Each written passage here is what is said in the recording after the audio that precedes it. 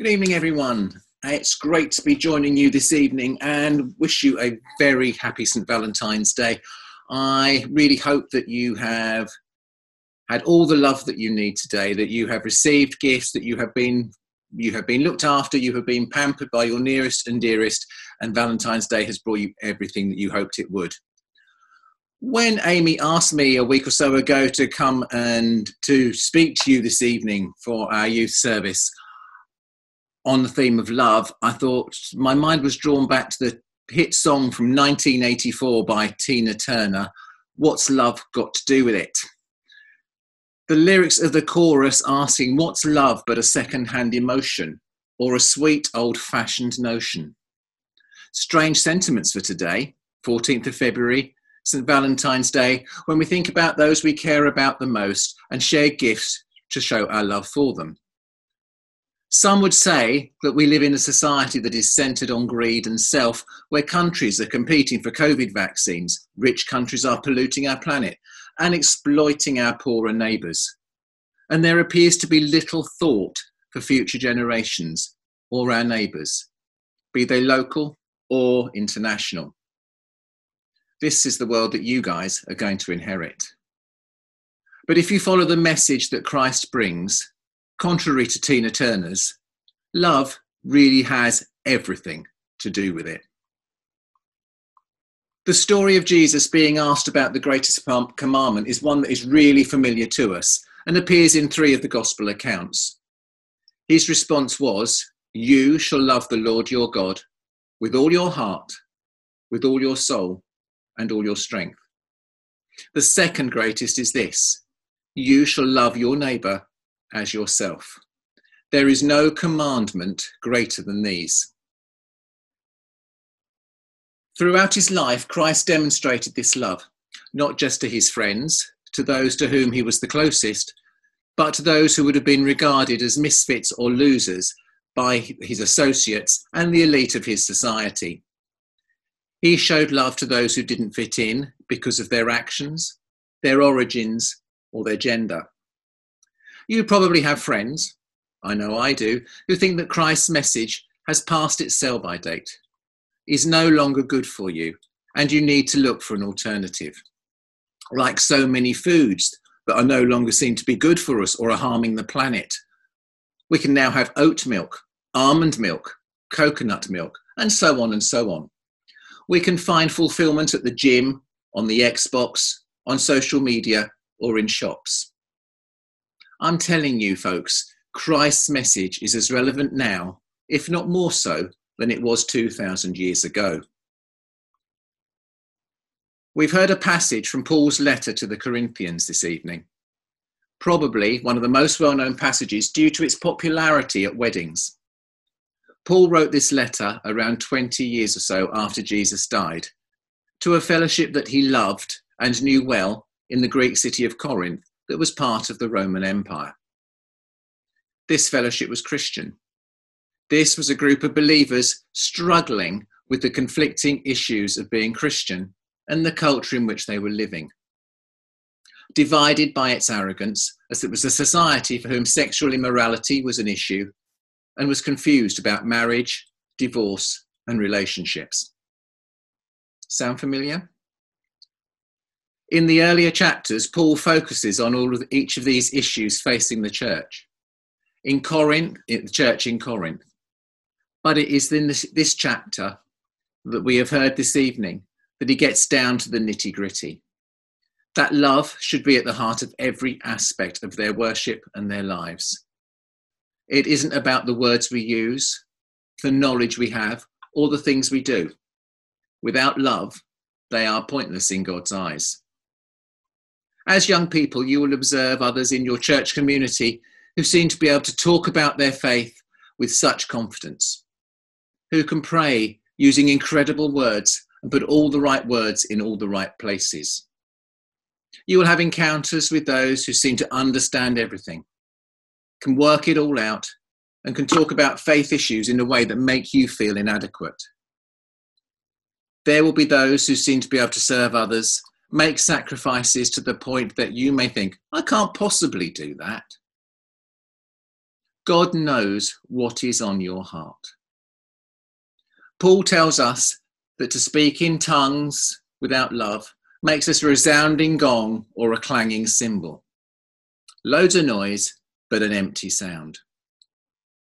He reminds us that the ability to solve all mysteries and to have huge faith without love is nothing. And making sacrifices and enduring hardship without love gains nothing. Without love, what is the motivation? So, what does Christian love look like, and how do we begin to show it?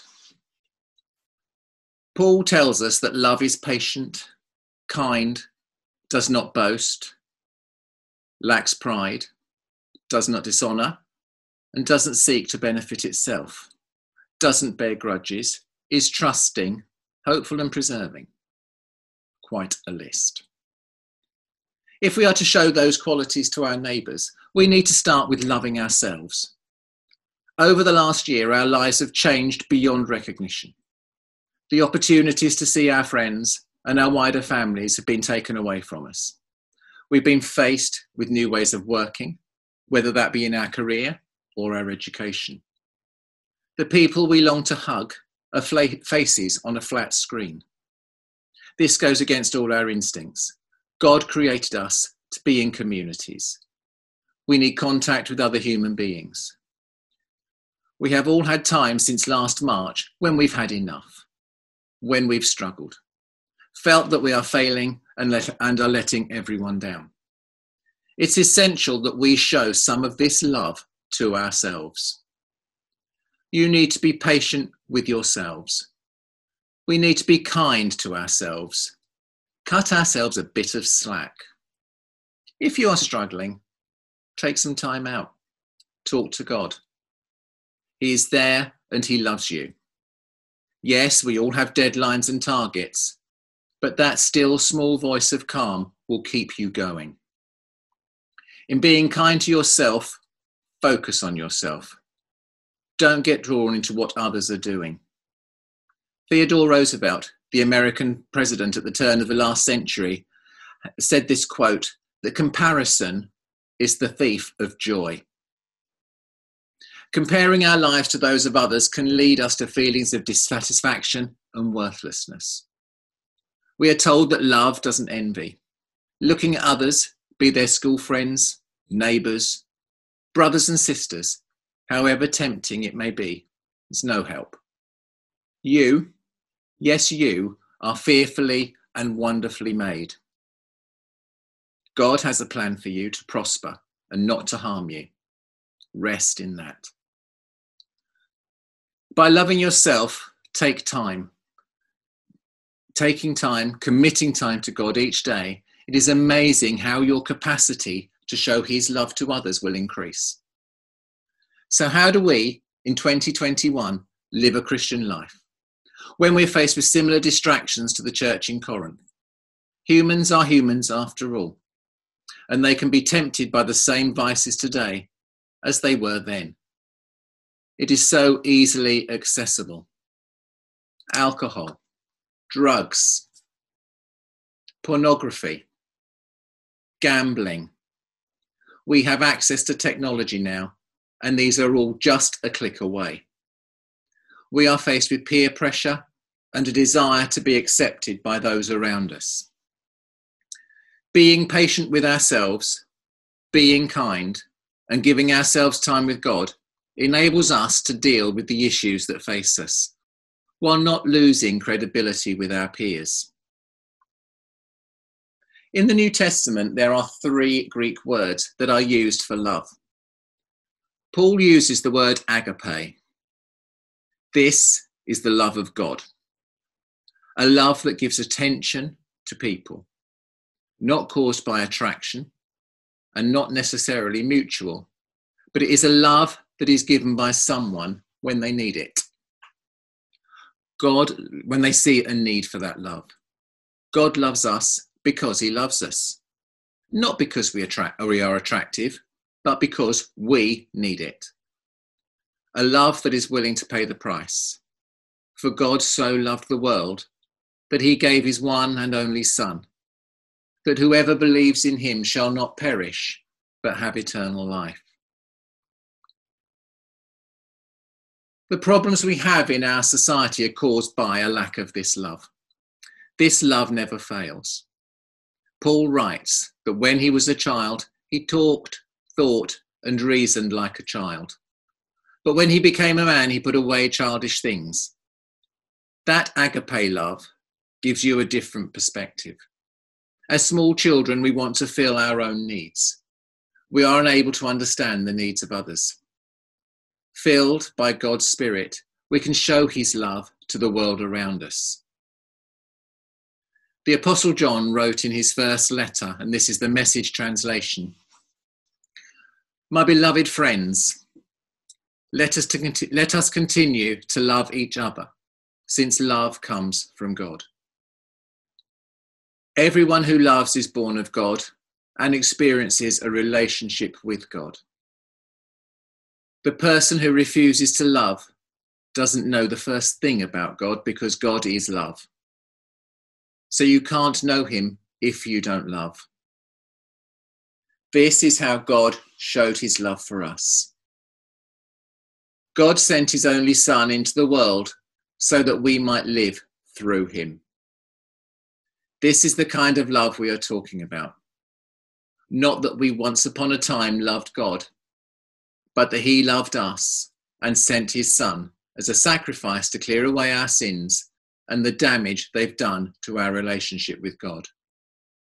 My dear, dear friends, if God loved us like this, we certainly ought to love each other. No one has seen God ever, but if we love one another, God dwells deeply within us, and his love becomes complete in us. Perfect love. So, on this Valentine's Day, thinking of love, my prayer is that at this difficult time that we're all going through, we can give ourselves a little bit of God's love. Give ourselves that time, that patience, and that kindness to rest with God, to pamper ourselves in God's presence. If we just sit and listen to him and take that time, we can equip ourselves to go on and to show that love to others. My prayer for you today is that you experience God's love and you are able to share God's love in this coming week and months. Thank you.